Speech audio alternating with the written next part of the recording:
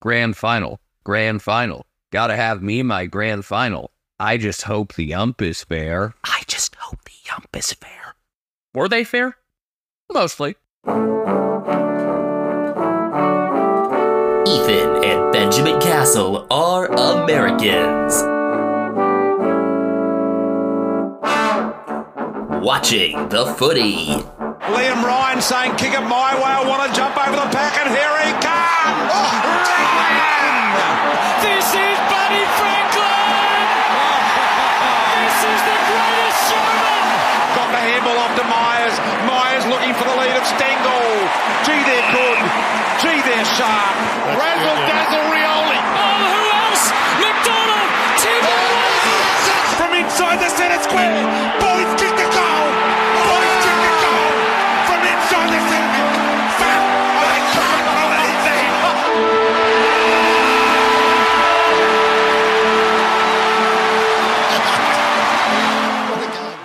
If you got that reference, that is an amazing deep cut, and I really appreciate it. Which is why we are not going to explain it at all. And it will be tough to Google this one and come up with what it is. Yeah. Which makes it even better. With that, welcome to the nicest episode of Americans Watching the Footy for this whole season, because it's the 69th episode of Season 2. Yes, episode 141 overall. I am Ethan Castle, coming to you from South San Francisco, California. I am Benjamin Castle, coming to you from South San Francisco, California. Less than the recommended COVID distance away from Ethan. We're gonna kill Grandma! Mark McGowan would probably say so, but he's out of power now, so who the fuck cares? Brian Harambe is also right here, by the way. He's, is he sleeping or he's just kind of chilling right here? Yeah, he's just vibing. Yeah, Literally just vibing. and he's actually kind of sporting Premiership colors considering the black stripes. Wow, spoilers. Oh, sorry. I'd like to imagine there's someone out there that, like, their only knowledge of footy is just through listening to our show. Like, it's too bad we aren't doing this on a ham radio, because someone would tune in for, like, the middle of fucking nowhere and listen to this and become, like, a huge fan only going off of our analysis. Mongolia? You know what? Nah, it's probably somewhere authoritarian where they haven't caught on to us yet and they haven't banned us. Like, stunning and beautiful Turkmenistan. Yeah, I feel like that would make a lot of sense, actually. I would be very unsurprised. Well, also, I've got a feeling that, like, Turkmenistan, from, like, some diplomatic incident, maybe even back from before the Soviet Union dissolved, have, like, all Australian media outlets banned for some stupid reason. What does ban mean? But something weird like that, but now that we've mentioned them, they'll probably find us out. So, well, the thing with Turkmenistan, you know, a lot of the population's nomadic. A lot probably don't have internet access, but I could see someone with a ham radio just chilling out in, you know, middle of the desert in Turkmenistan listening. Hi, Serdar. We need to get onto ham radio, clearly. Now just thinking about the, what is it, the Coyton Spicky Wampers? Yes, 70 flump to 40 flabe. I do not believe the time is 26 Railroad as we are recording this, though. So, Friday night, yeah, we went to the watch party in San Francisco. Yeah, the Golden Gate Australian Football Club, the Roos and Iron Maidens. They're heading off to Nationals in Florida in a couple weeks' time, but great atmosphere again, few hundred there, sold out watch party at one of the bars over there downtown in San Francisco, Buzzworks. And actually, one of our followers was there, so it was nice to meet Cameron, a Brisbane Lions fan. Now that I've experienced 2 proper grand final days, I have some observations about the day itself and the events that go with it. You know, I still would totally be down with it being a nighttime thing, but having, like, the parade and up there Kazali in the sunshine is pretty cool. And I think it's cool just, like, if you luck out on the weather, which most of the time they've had pretty good weather. And it was particularly hot for this one. I think it was the 4th hottest grand final on record or something like that. It was around 84 degrees Fahrenheit. But yeah, having everyone in the sun, you know, it kind of signals the end of winter. So I'm down with that. Again, scheduling-wise, selfishly, I wouldn't mind it being later. I think it would be tougher then, though, especially here in the United States, to have, like, real great watch parties for it, though. I mean, the game's starting at 9:30 our time. Perfect for a bar crowd. That is true. Something particularly to appreciate for us here in the Pacific time zone. I might have mentioned before how much I like having the big concert pregame instead of at halftime. I mean, it seems obvious if you're putting the game first, well, not literally obviously, but kind of prioritizing the game over the other entertainment aspects. You don't disrupt the flow of the game with a big halftime show that takes way too long to get set up and torn down. The Super Bowl halftime show extends the actual halftime by it kind of triples it, I would say. Maybe goes toward quadrupling. I think about triple because normal NFL halftime is 12 minutes. So, for the biggest game of the year, they triple it. Yeah. I guess this time we hope to see Ush Bucks falling from the ceiling because it's going to be Usher. That would be fantastic. But yeah, the grand final pregame entertainment instead of halftime being so big is great. Seems like halftime, they just keep it to a local act. I don't think it went over nearly as well this year. Not the sort of music you'd expect for the event. Maybe not someone who was really able to play a big stage like that. I think Kiss did fine, though. Yeah, it would be hard to top what Robbie Williams did last year, and it was a little more obvious that they were lip syncing, but it seemed like at the same time, though, for most of those shows, it's just the lead vocals that are actually live. I think that's what the case is for the Super Bowl, and just some acts sell it better than others. It wasn't ridiculously obvious for Kiss, their guitars were properly plugged in, unlike the Red Hot Chili Peppers when they appeared with Bruno Mars at the Super Bowl. But yeah, the general consensus was giving this 8 out of 10, which I think that's about what I'd give it. I've noticed over the last decade, the list of pregame acts has gotten really impressive, which it used to be just, someone who was big in Australia, and lately it's been much more of a worldwide act, which I think is really cool and a great way of selling the game. If the league actually takes advantage of that, which, they are great on, but now that you have an American-raised premiership player for the first time, they've got to take advantage of that avenue, right? They should. So here's the thing. Speaking of selling the game, footy was actually discussed on a baseball podcast that I listened to, Baseball Barbacast. Their producer is Australian. He's a Carlton fan. He was talking about the win over Melbourne a couple weeks ago, because that had happened 90 minutes before they had to record or something. The hosts, who are American, made a good point. Australia has this crazy game that they did a really crappy job of exporting because the rest of the world really doesn't know shit about it. I hope to help export the game better, and hopefully having bigger and bigger performers can also do that. Or just have Scottie Pippen, who was also at the NRL Grand Final. Yeah, Scottie Pippen and Luke Longley were both at the AFL Grand Final. LaMarcus Aldridge was sitting with Nick Naitanui. What a great random pairing. Oh, it's a pairing I did not know I needed at all, but I thoroughly enjoyed it. Here's a thought, and I've seen this from various people online. Would it be better, instead of having awkward halftime entertainment, instead you have the parade of retirees and award winners at halftime? Like what they did for Buddy and Sydney. That went so well. I get that. Also you'll have much closer to a full house for it. People will obviously exit their seats at halftime, some of them, but I feel like that would get a more positive reaction than having kind of a secondary musical performance. And it seemed like Mark Seymour or the Undertow were a bit of an awkward choice for the kind of music they have in the first place. You need a certain act that's able to fill up a 100,000-seat stadium and not make it seem forced. It didn't seem forced with Kiss. It didn't seem forced with Robbie Williams last year. There's definitely a level of stage presence that you need to have that I think a band like Kiss definitely has. Oh, and the other difference is, you need to be able to fill it in that short time slot. What I've said about Coldplay before, considering they did the Super Bowl 50 halftime show here in the Bay Area, and being the Coldplay fan that I am, give them 2 hours, they'll put on a great show every time. Give them 12 minutes, it's not really enough for them to build things up. So you need to strike a good balance between hits, stage presence, and somebody who will just kind of punch the viewers in the face right away. I want to talk a little bit more about another musical thing, though. I want to talk more about Up There Kazali. You mentioned it briefly, but just I love it, and a bunch of us in the bar were singing along to it as well, which was awesome. Pretty good split, by the way, between American and Australian natives. Yeah, it was a fun mix, but my whole thing here is that it's such a fun, unique tradition to have, this iconic song that's a national cultural artifact that's sung every year before the game. And that it's still the original guy doing it, too. Yeah. But I was thinking, we don't really have an American equivalent of that, except for, for any sport. Yeah, the closest I could think of, I wouldn't say the seventh inning stretch and Take Me Out to the Ball Game, because that's every game, not just one.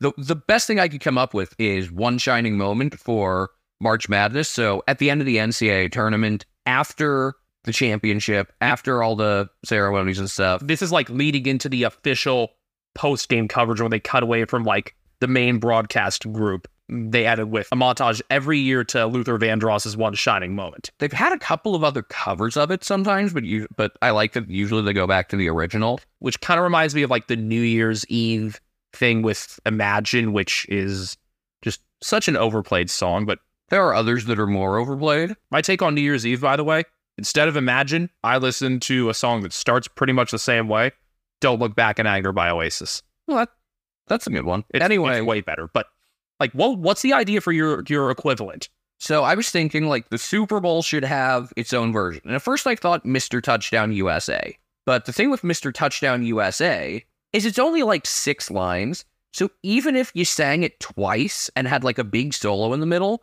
it's like a 90-second to 2-minute thing top. It also feels more like a college song as well. So I'm not sure how well it would fit on the pro stage. I mean, there are only 2 NFL teams that actually have marching bands anymore. Actually, they're pretty close to each other, the Ravens and the Commanders. Football team. They're still football team to me, god damn it. So I thought about this for a while, and I think I came up with the solution. Are you familiar with a rapper by the name of Bone Crusher? Vaguely. What is the track I should remember? Have you ever heard of a track called Never Scared? Don't think this is gonna work. Well, on Madden 2004, Never Scared is on the soundtrack, but it's got football lyrics instead of the typical ones. I do not remember this at all. Let me find, we'll include a link to it even in the description.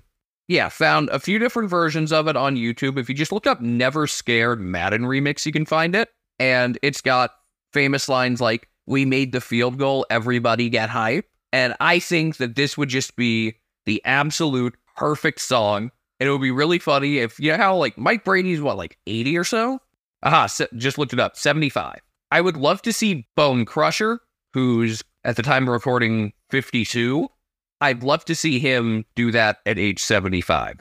I did not remember this Madden remix at all. Did they like play it before the Super Bowl in those games, or? No, it was just on the soundtrack.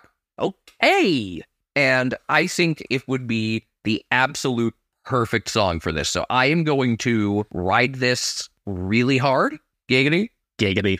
And yeah, everyone needs to know the existence of this song. I think every high school team should blast it. I would really love it if this caught on. So that's my big pregame festivity take. My biggest thing is, use those acts for promotion of the game to wherever they're from, especially to an American audience. And also just move the parade to halftime, I think. Nah, I'm fine with it being pregame.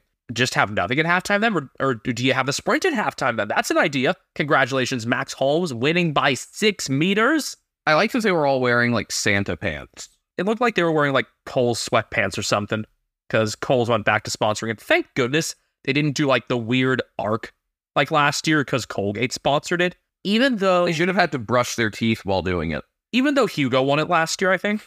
Didn't Hugo win it? Yes. So I've been happy with the winner the last couple of years. Fuck, how did Ned Moyle do this time?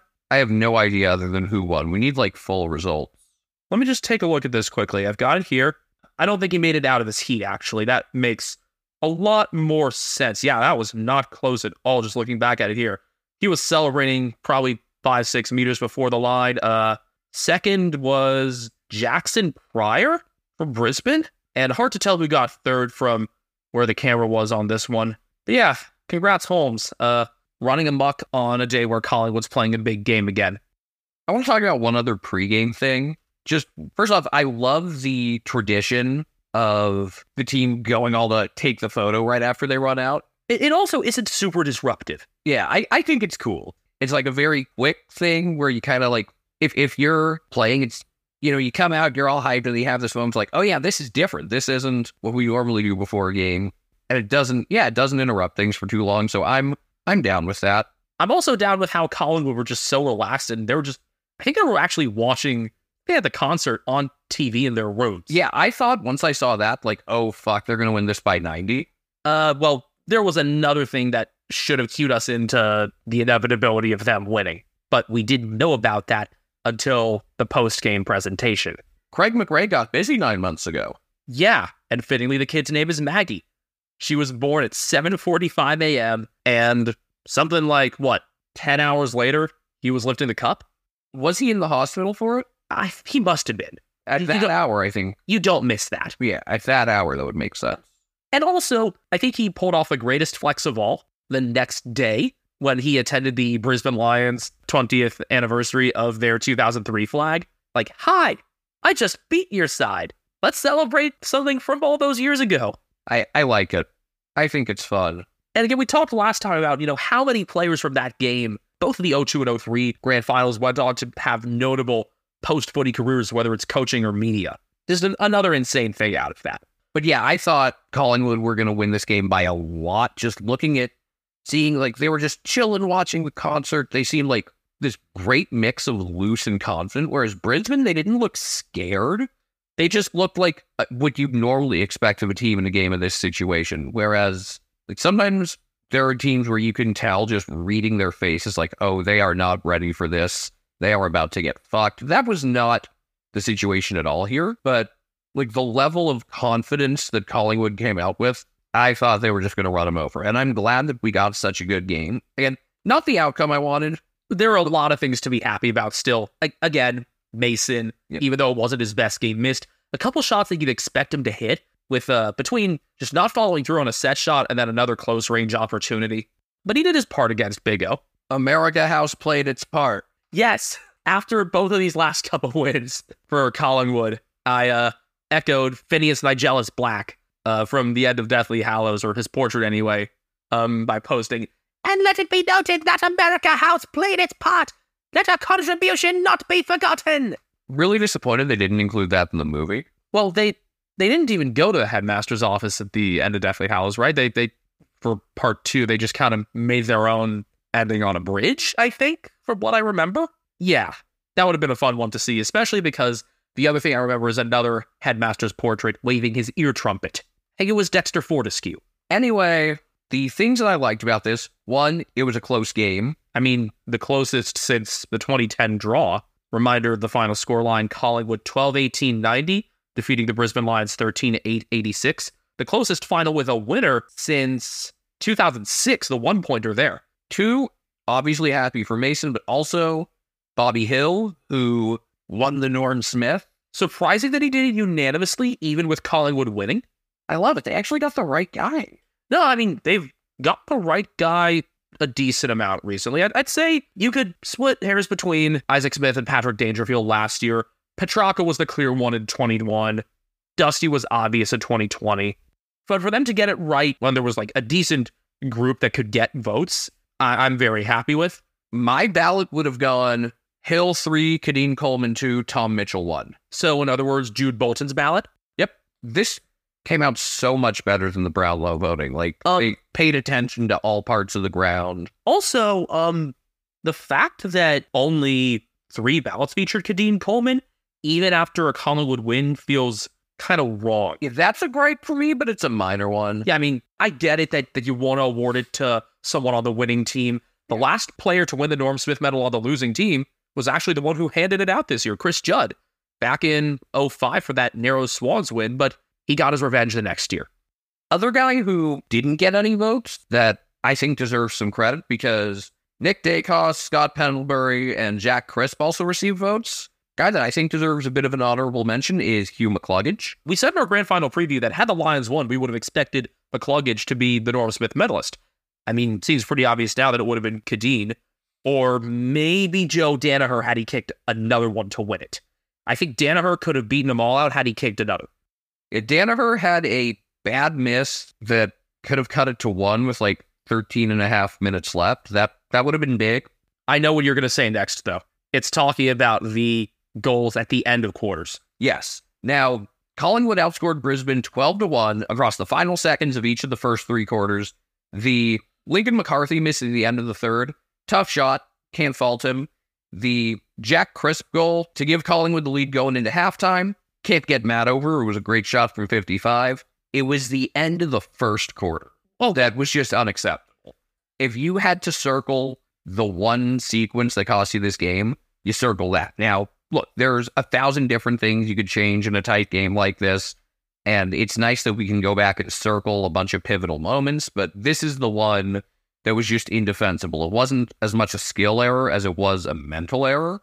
We weren't the only ones there at the bar saying that Brisbane should just shut it down for these final minutes of the first quarter. Not even the final. Really the final, 50 seconds or so, or however long it was. It wasn't even that. It felt like a lot less, where they were just... Well, you had an open man on the wing. They had a chance to get out. Then Collingwood had a rebound. So that was really that first opportunity. It was after the Rayner intercept mark with about 34 seconds left going back and looking at it. Why do you kick to the corridor there? Stupid. I get that you're an aggressive team and you like your chances at getting a quick counter most of the time, but in a quarter where the ball had lived in Collingwood's forward half for so much of the time, you'd be pretty lucky to be going into a quarter time down 4. Instead, he bit off more than he could chew, and Isaac Quinter set up Jordan De Goey. And if there are any two people that you don't want kicking bombs in any setting for Collingwood, it would probably be De Goey and Crisp, with Myercheck maybe being third. I don't know, something like that. I mean, we've seen De Goey do it. We've seen De Goey and Crisp do it before. Difference is they actually won this game. I believe we had 10 lead changes, including 4 in the second quarter and 2 in the fourth. Was it quite your typical one-goal game? Not entirely, because Collingwood scored the back-to-back goals in 45 seconds with the dumb Jared Barry 50. And he, I believe, conceded both of Brisbane's 50s for the game. And I can't be mad about either call. However, the 50 that was given to Oleg Markov, even Brisbane fans will admit, yeah, that was horseshit. Yeah. And Brisbane could have easily given up another 50 leading up to the goal of the finals from Zach Bailey when he got around Nathan Murphy before snapping. Bailey smothered Mason Cox on a free kick, and I thought that he was far too close to act on that, and that should have been 50. Seems like people are pretty divided on that one. On the deserve to win a meter, I would say, Collingwood, 85%? I don't know if I'd go that high, but after looking that they won inside 50s 57-43, I would say, I don't know, in the 60-70% range. I guess. Also looking at the scoring shots, I guess. Yeah, and the fact that for a lot of the first quarter, they were really dominant and couldn't put it up on the scoreboard. And that's one of the reasons the Lions were never really out of it. They could have gotten buried early, or they could have at least been down a few goals. But my other thing was that it's been this way for a lot of the year. Brisbane had the better players. Collingwood had the better team. And the way they closed out the first 3 quarters was such a great sign of that. They were so well prepared for every conceivable situation. And it was also their play style that ended up being the dominant one in the game, really keeping the numbers in the corridor, forcing Brisbane outside, forcing them to be slower than they'd like, and also hardly allowing any marks inside 50. And that was even with Nathan Murphy going out concussed. We found out after the game, Murphy had actually ruled himself out. It takes a lot of self-awareness to do that in a game of that magnitude. He couldn't clearly see Craig McRae in the quarter-time huddle. That was what did it for him. And that obviously forced a lot of defensive changes for them. Darcy Moore ended up having much more of a one-on-one job on Joe Danaher. Still managed to do well there. When that matchup, was the way they wanted to be. Because I noticed a couple times when Danaher managed to get free was on different opponents. I think one of the times was on Hoskin Elliott, of all people. Yeah, that seemed like a bad matchup. Speaking of bad matchups, I still think not having Jack Payne in was a big mistake. Ryan Lester has been used a lot for kind of overlap, for long overlap kicks, which is an interesting role. But really, between Lester and Brandon Starcevich, the two of them ended up kind of splitting time between Jamie Elliott and Bobby Hill. Yeah, that didn't work. You know who should have been on Hill the entire game because he did well on him later? Brandon Starcevich. I don't know. Hill won enough on him early on. Starcevich was the one over whom he took the mark of the finals. Yes. Let me just. We have an obvious goal of the round, mark of the round, and I think for the entire final series, not just because it was in the grand final, but we'll wrap that all up as we kind of do the housekeeping stuff at the end. Housekeeping. Go away. I come in anyway? No, go away. I come in anyway. Okay, I think now would be a good time for us to take our break, yeah? I feel like we're probably roughly around a halfway point. If not, I think we might be more than halfway. All right, yeah, let's break and Be back in a second, I guess. I don't know. We'll see if the ad roll goes properly.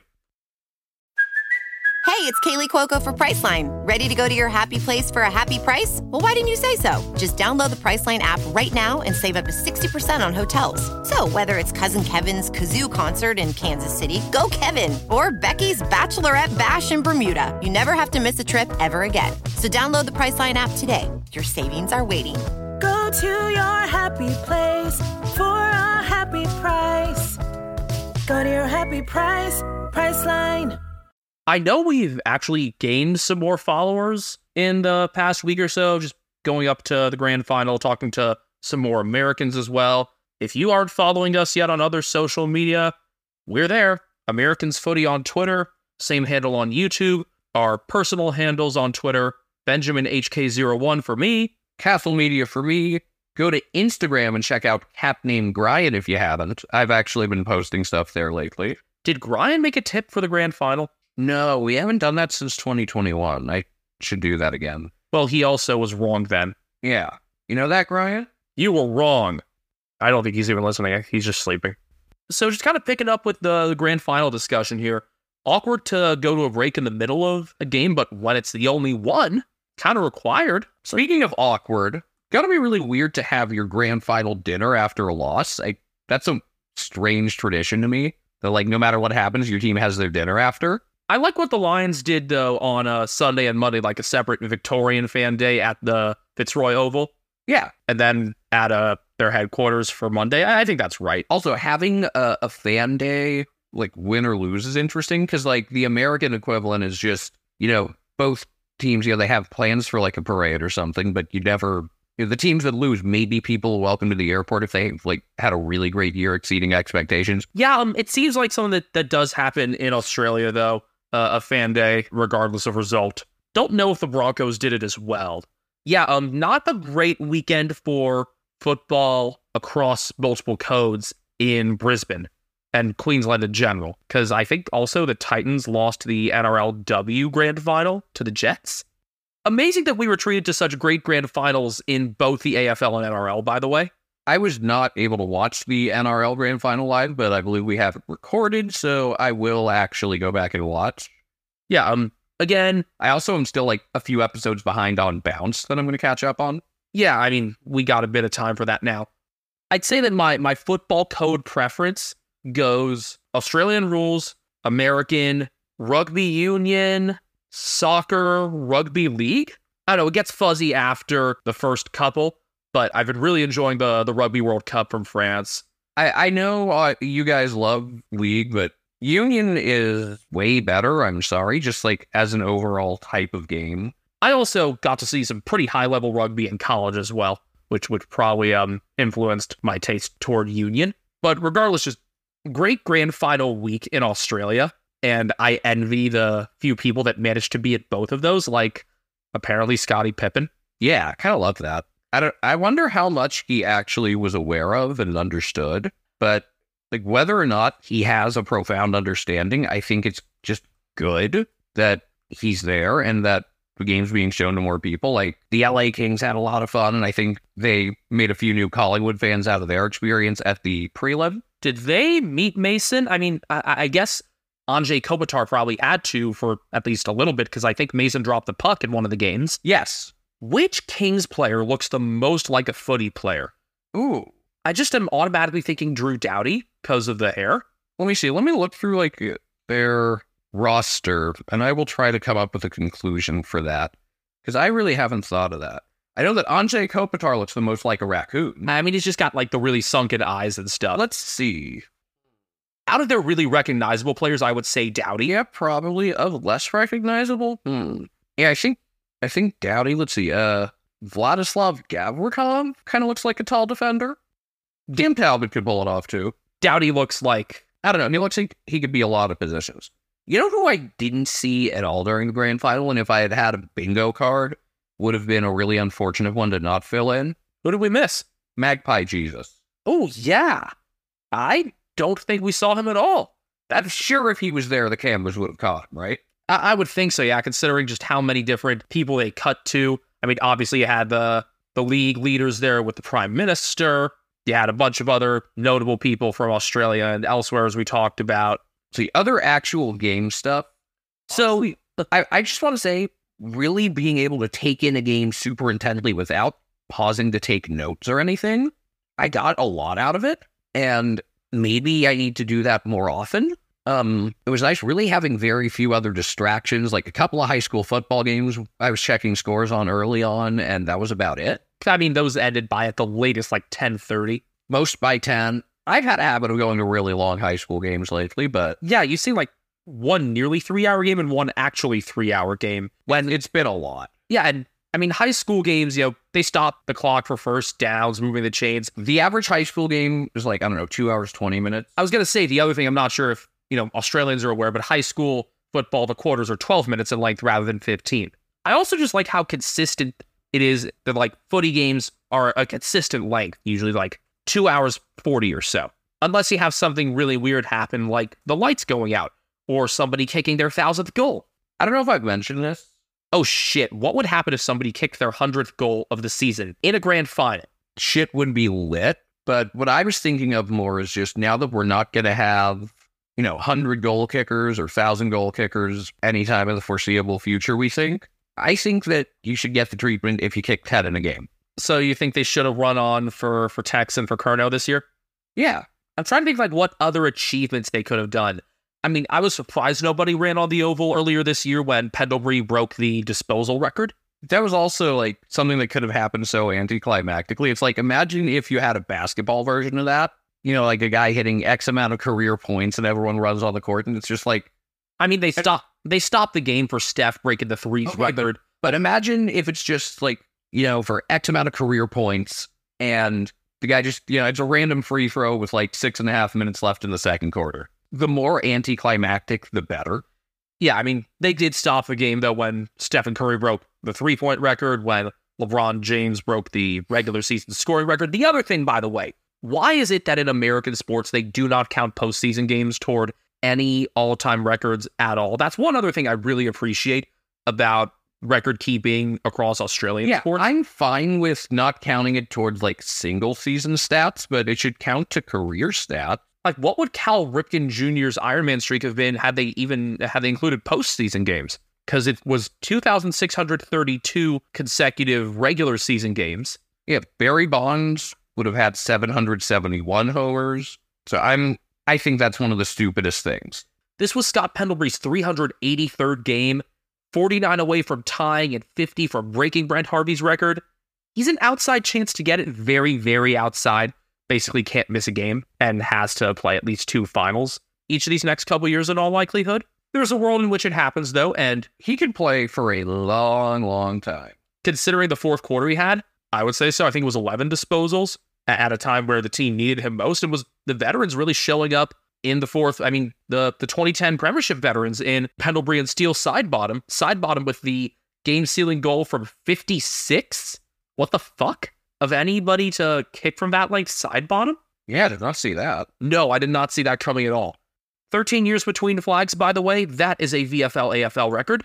And I was surprised to find out that Pendlebury hadn't kicked a grand final goal before. And this is his 5th grand final because of the 2010 replay, in which he won the Norm Smith. 383 also blows another record out of the water, which is most games before kicking your first grand final goal. Some fun stat research in this game. I mean, fun stuff from Swamp in particular. Only the 2nd grand final in which the winner has kicked fewer goals. The other was Carlton over Essendon in 1968. Also, Collingwood 16 flag. They're tied with Carlton and Essendon. I hope they do something to make fun of that trophy circle. Like, when you're playing against a team with no flags, you should do a circle of your 16. It was also their 1,600th all-time VFL and AFL win, which is pretty amazing timing. That's an incredible coincidence.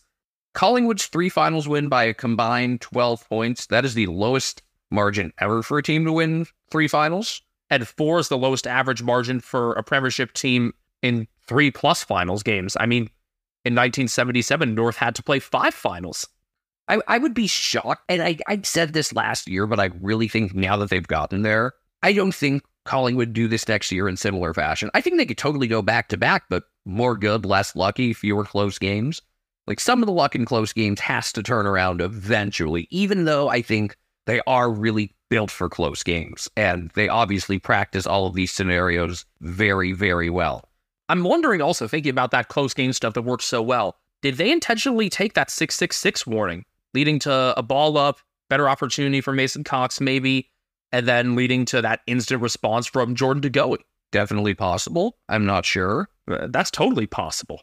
Other observations I had before we get into stats and stuff. I really watched Nick Dacos pretty closely because, people talk about him so much. What I think was the most impressive thing about him, even though he's not a guy that, gets into a ton of contests because he's usually getting the ball uncontested more, his speed with the ball and the creativity and ability, he had a really good soccer along the wing at one point. It was. I remember that. Are you thinking about the double soccer that led to the Myercheck mark in the goal sequence? Might have been. He also had a couple of spin moves that were pretty clever, and it's just honestly, there are a lot of soccer skills on display there. Man, all this talk about soccer skills and no Josh Rochelle in the grand final? Ooh, you know what I realized? Hardly anyone ever really does the Sioux celebration funny. Oh, like the Ronaldo spin and thing. Yeah. The Sioux thing. Yeah. Grind looked at me after that. Dacos still got exposed a little bit defensively. I think Jared Berry really got him once. The skill, though, and the kind of creativity, the thinking on the run is undeniable. Yeah, my hot Collingwood take is they will not be this type of team next year. Either they take a step back or they just beat teams more thoroughly. I feel like in a lot of ways this was kind of the end of the mission for a lot of stuff, repay, fly, things like that. But I wouldn't be surprised if they come back pretty strong next year. I don't think they're going to fall off that much, although, there are some older pieces here. Pendlebury, side bottom. Tom Mitchell was excellent. That was his best game in 2 months. Shut down Lachie Neal for a good portion of the game. Neal was limited to just 21 disposals, I believe. Mitchell kept him to 3 in the first quarter and was the pressure leader all game for Collingwood. By the way, Graham Wright, their general manager, totally, I wouldn't say vindicated, but just kind of, he was proven very right with his trade acquisitions. Oh, yeah. Bobby Hill winning the Norm Smith, Tom Mitchell getting votes and probably should have polled higher. And the last guy on the list, Oleg Markov, also being a premiership player. I love that for Mad Monday, he wore his 1 day worn Carlton training gear. Yes, that was excellent. That said, this Mad Monday, nowhere near as good as Geelong's last year. Mason Cox finding a dinosaur suit that fit? That's impressive, but I still think he could have done something better. I don't know what. Could have done something really dirty with his last name. He probably thought about that. I bet we'll get insight on his next episode. Yes, I'm hoping that they do a live from Mad Monday episode of the Mason Cox Show. Doubt it. We haven't really eulogized Brisbane Lions in this. I guess we can kind of do that. Yeah, let's eulogize both these teams. Yeah. This, by the way, the only time the Lions have put up a better performance at the G in the last 3 seasons was the final they actually won there last year. I thought they played a really solid game. They just facing a team that will exploit even the smallest mistakes and doing things like the way they ended the first quarter. That's just not going to work.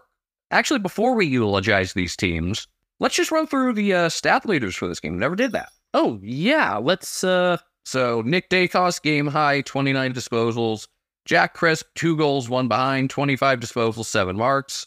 Jeremy Howe, 24 disposals, 9 marks, 591 meters. How amazing is it, considering how his season began, that he's there as a premiership player at the end of it? There was thought that he might have ended up just retiring after that injury, and apparently he played through this with 3 broken ribs, so there's that as well. I think that premiership medal will make up for all of the Mark of the Year medals that he's probably missed out on.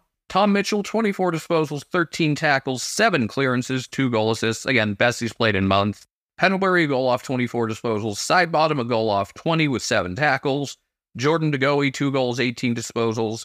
Bobby Hill, 4 goals, 2 behinds, 18 disposals, 8 marks, the Norm Smith medal. Also, had a chance for a 5th going around the corner, and instead surprised pretty much everybody watching this game everywhere by instead kicking to Scott Pendlebury, who was wide open.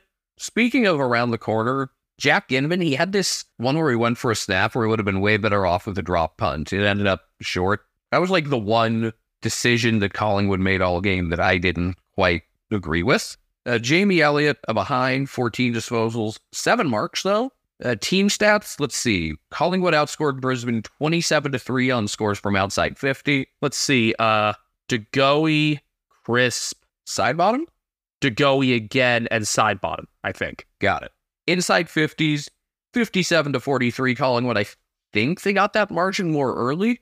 Hitouts, 50-32 for the Pies, though Brisbane did have a slight advantage in clearances. Turnovers, Brisbane only 60, Collingwood only 49. It's hard to lose when you only commit 49 turnovers. Marks inside 50 were 12-5 for Collingwood, and tackles for the game, 73-53, including 13-6 inside 50. Kadeen Coleman with a behind from 26 disposals, 8 marks and 761 meters. I believe he came into this game averaging 16.6 disposals. We saw between the prelim and the first half of this grand final the best 6 quarters of his career. I think he would have been a candidate for finals MVP. It sounds like it's going to Sam Walsh, the what's it called award? The Gary Ayres. That's the one, yes. Both played very well in their 3 games, and obviously Coleman will get a bit of a boost from the extra 50% for the grand final votes. Josh Dunkley with a behind from 21 disposals. Good battle with Jordan DeGoey all day. That was also the same line that Lockie Neal had, but again, Mitchell won that matchup. Hugh McCluggage kicked 2 goals from 21 disposals, 12 contested possessions, and 3 assists. Again, we are very surprised that he did not end up in the Norm Smith voting himself. And also, that goes against the trend of him getting 20 and the Lions winning. So there's that. Harris Andrews, 16 disposals, 9 marks, and 8 intercepts. Worked out a lot of that late. Billy Frampton had basically a neutralizing role on him. Frampton with very minimal touches, but limited Andrews enough that it impacted the result.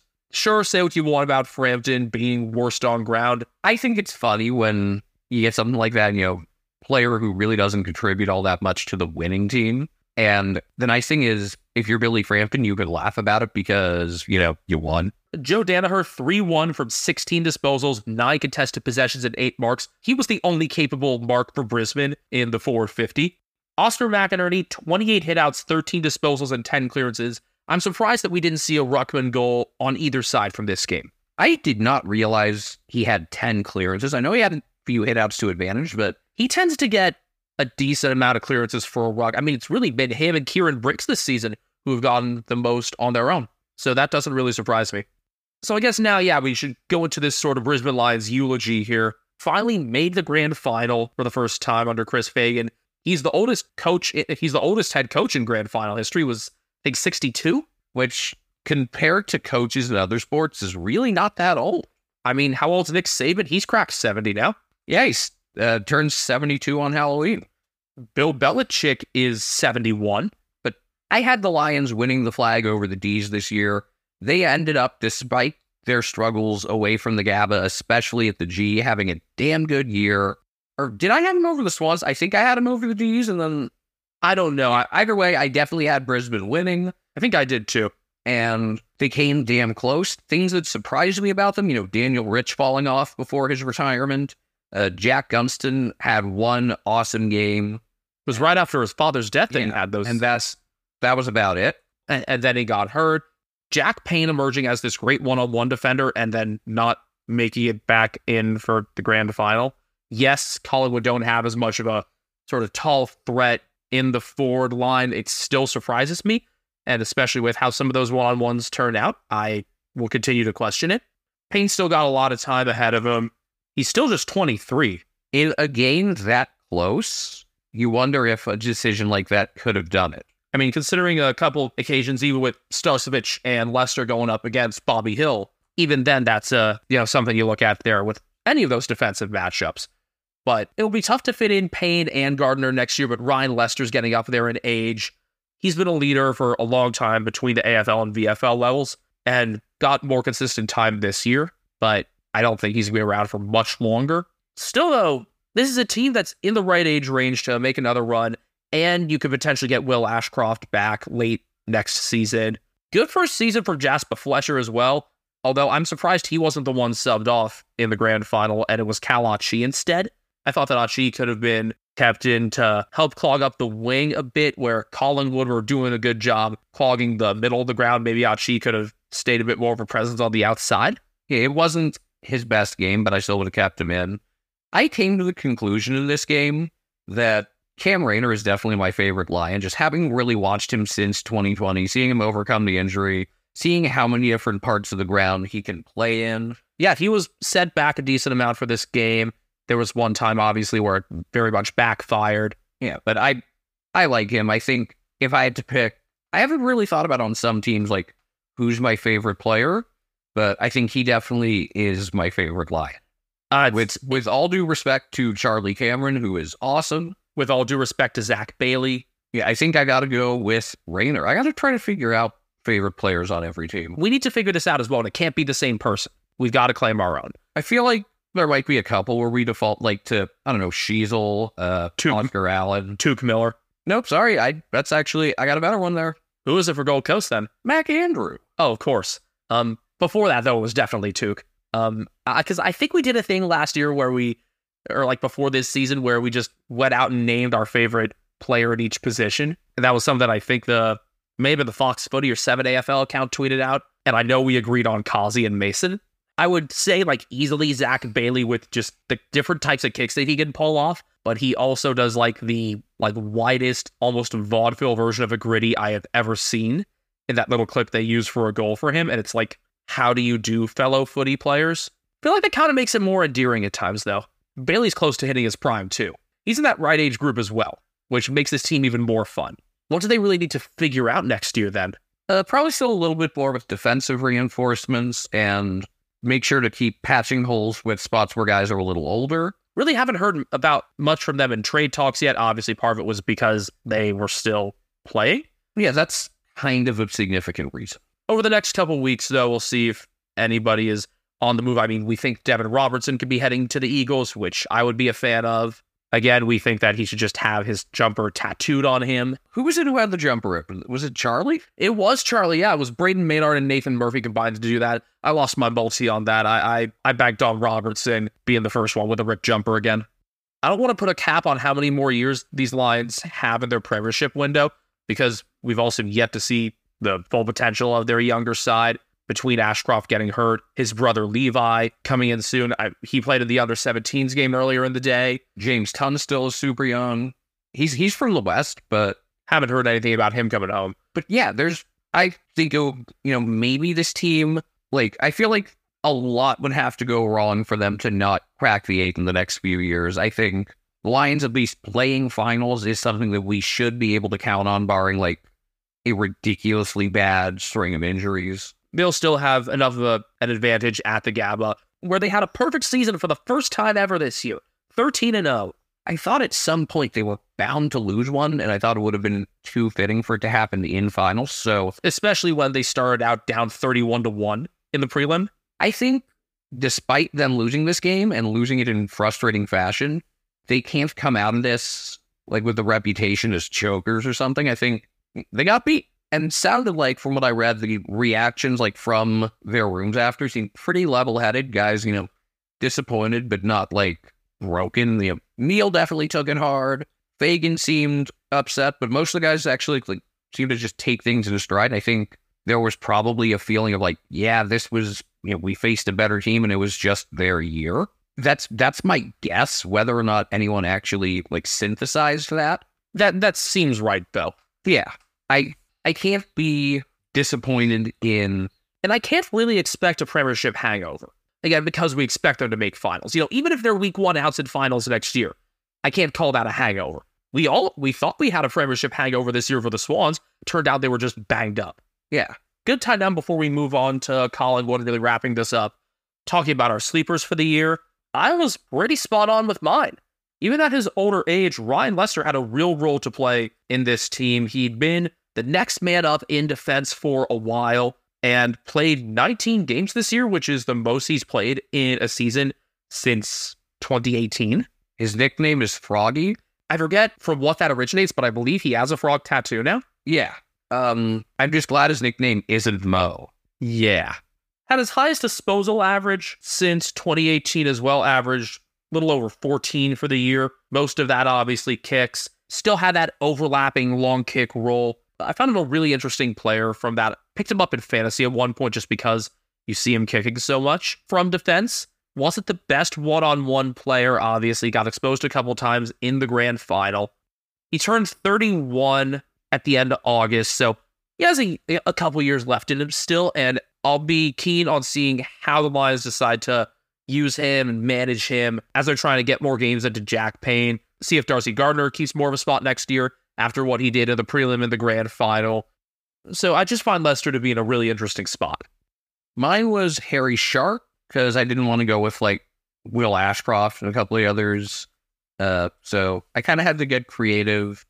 Played in 3 games, scored 2 goals. They won all 3. Those were rounds 8 through 10. He got subbed off in round 10, which was Hugh Clash, and that's all we saw of him. But he did have a 17 disposal performance against Essendon. Tough to crack that list. Very tough at the spot where he was this year in. The FL was pretty reliable performer as well. Didn't get hurt, it seems. Played throughout the season. And at age 20, there's still plenty to come from him. Collingwood, I mean, they won the whole thing. They did it. The Collywobbles are officially dead. Sad day. I wanted to experience it properly. Well, now that they've actually won one in September, we can officially say it's dead because that hadn't happened since 58. I think it was the Kick to Kick podcast, and they like tweeted out their explanation of it and like saying like they made a deal with the devil to win in 58, and then the devil said, once your year as premiers is up, because it's the 63rd year of the VFL, you won't be successful in September again for another 63. 63 years after 59, 2022. First year after the curse was over, they won it. So Kick to Kick, you might be onto something there. I know some people were confused about the selection of Darcy Moore as captain at first. That has worked out better than, well, there's only really one other captain selection that I could even say went like that well recently, and that's Toby. Toby Green and Darcy Moore in the same sentence, and not like because they played against each other. Darcy Moore gives the best speeches ever. You know, the rest of the players clearly really respect and enjoy him. He made mention of past players as well who weren't able to see success, saying like, you know, it's an honor to carry on the legacy you've left. Seriously, this guy, he probably writes his own stuff, and that makes it more impressive. And I would imagine that once his playing career is done, the major parties try to procure his services. I'm not sure what the Mad Monday costume was. It was something involving a bow and arrow. I mean, looked a little Legolas-like. I'm not sure. Don't know, but he should have done Lucius Malfoy, and he didn't. Oh, I mean, we were mentioning it on the walk back from the bar to the car, just like, this is the most Lucius Malfoy-like that Darcy Moore has ever looked. He needs to just do the line, if it rains, you'll be the first to know. That's like all I need. Darcy Moore needs to meet Jason Isaacs and or Tom Felton, doesn't he? Also, the fact that Darcy Moore's father, Peter, was the one to hand him the cup was pretty special, especially because Peter didn't see premiership success in his own career. It would make sense if, like, you know, the cup was handed over by the CEO, but this also works. I really like it. I like that the team is able to nominate. Had it not been Darcy Moore as captain, you know, there were a couple other options there, like Nick Maxwell, their previous premiership captain, or Simon Preston-Giacomo, who ruled himself out of that grand final replay. Maybe we'll see that in the next couple years when they make their next grand final.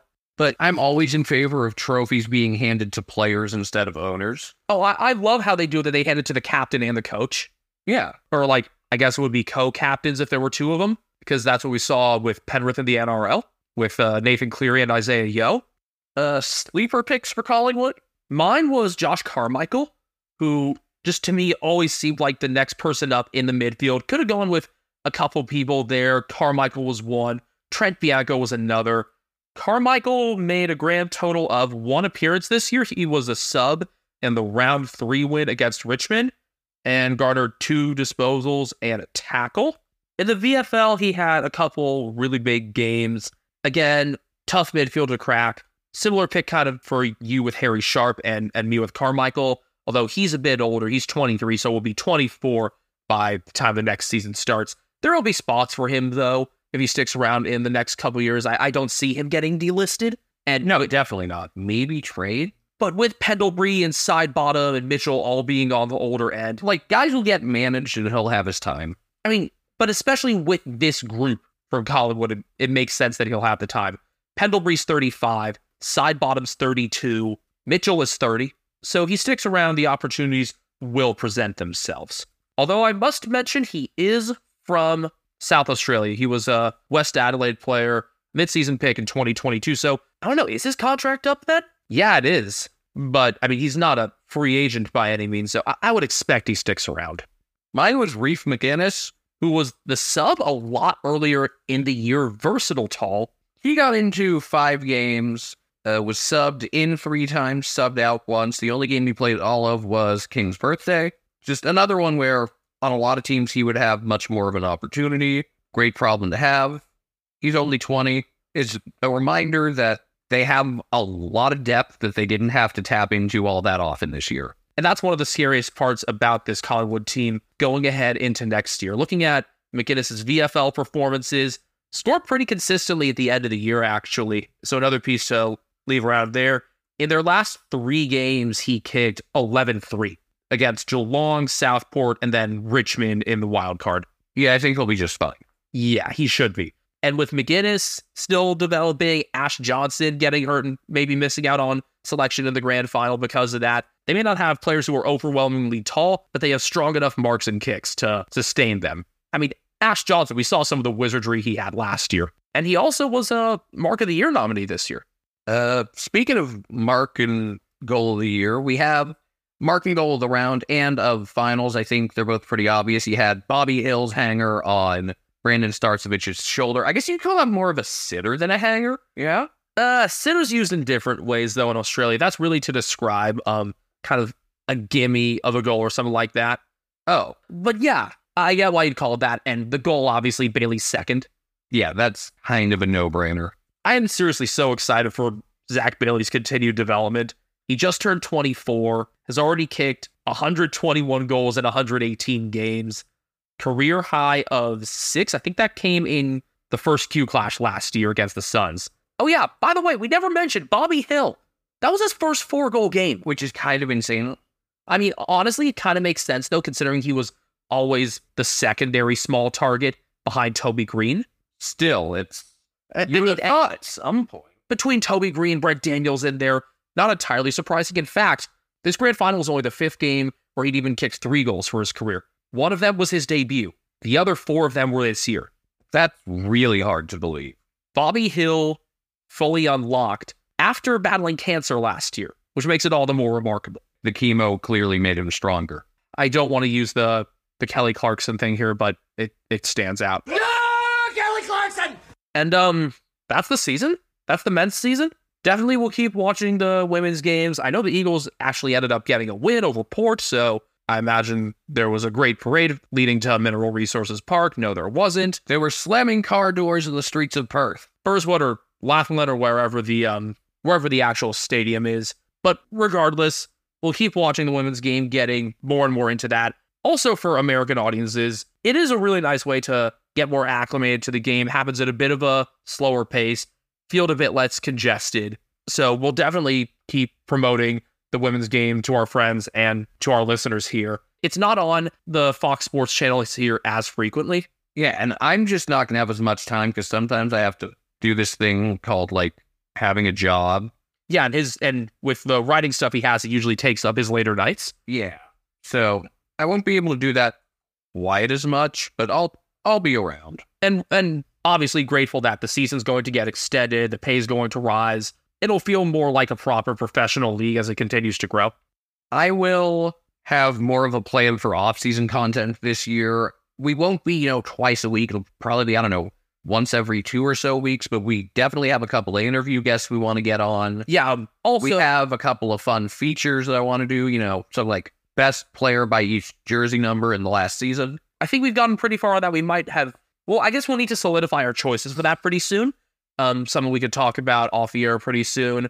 Obviously, we'll have updates during the trade period, the free agency. I think I want to do what the Cespedes Barbacast guys do, and I want you to be completely out of the loop and offline for the final day of trades. Yeah, we can absolutely do that. I'm already looking forward to that. Yeah, and then definitely we'll be getting some interviews and features in the works with friends from both here in the States and in Australia. Don't want to mention any names yet, both for the element of surprise and just because things haven't been finalized yet, but they will be.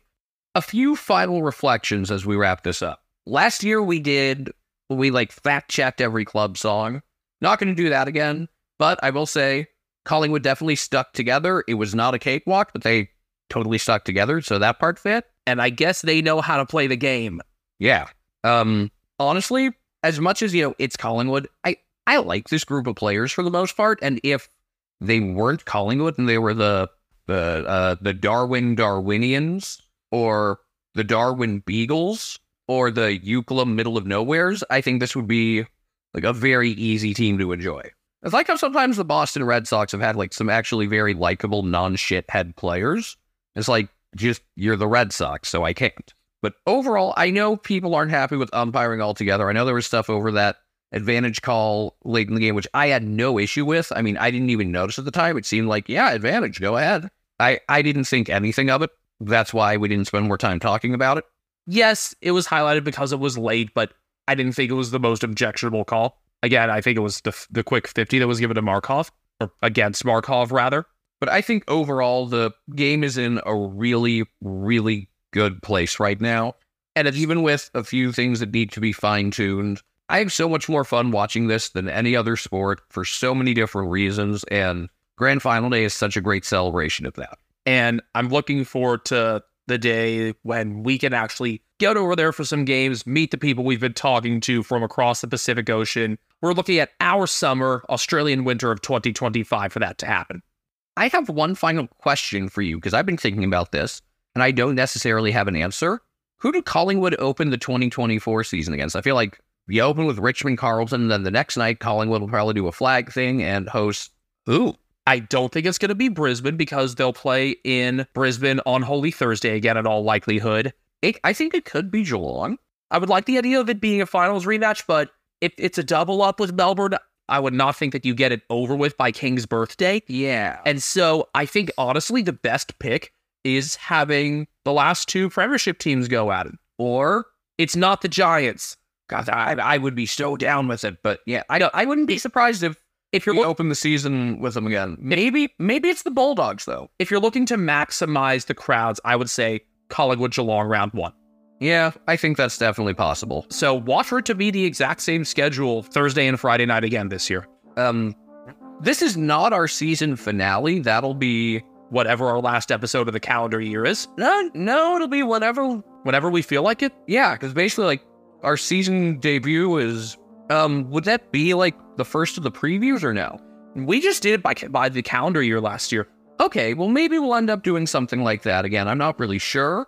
We got a long way to go, though. It'll be after the fixture release for next year, though. We know that.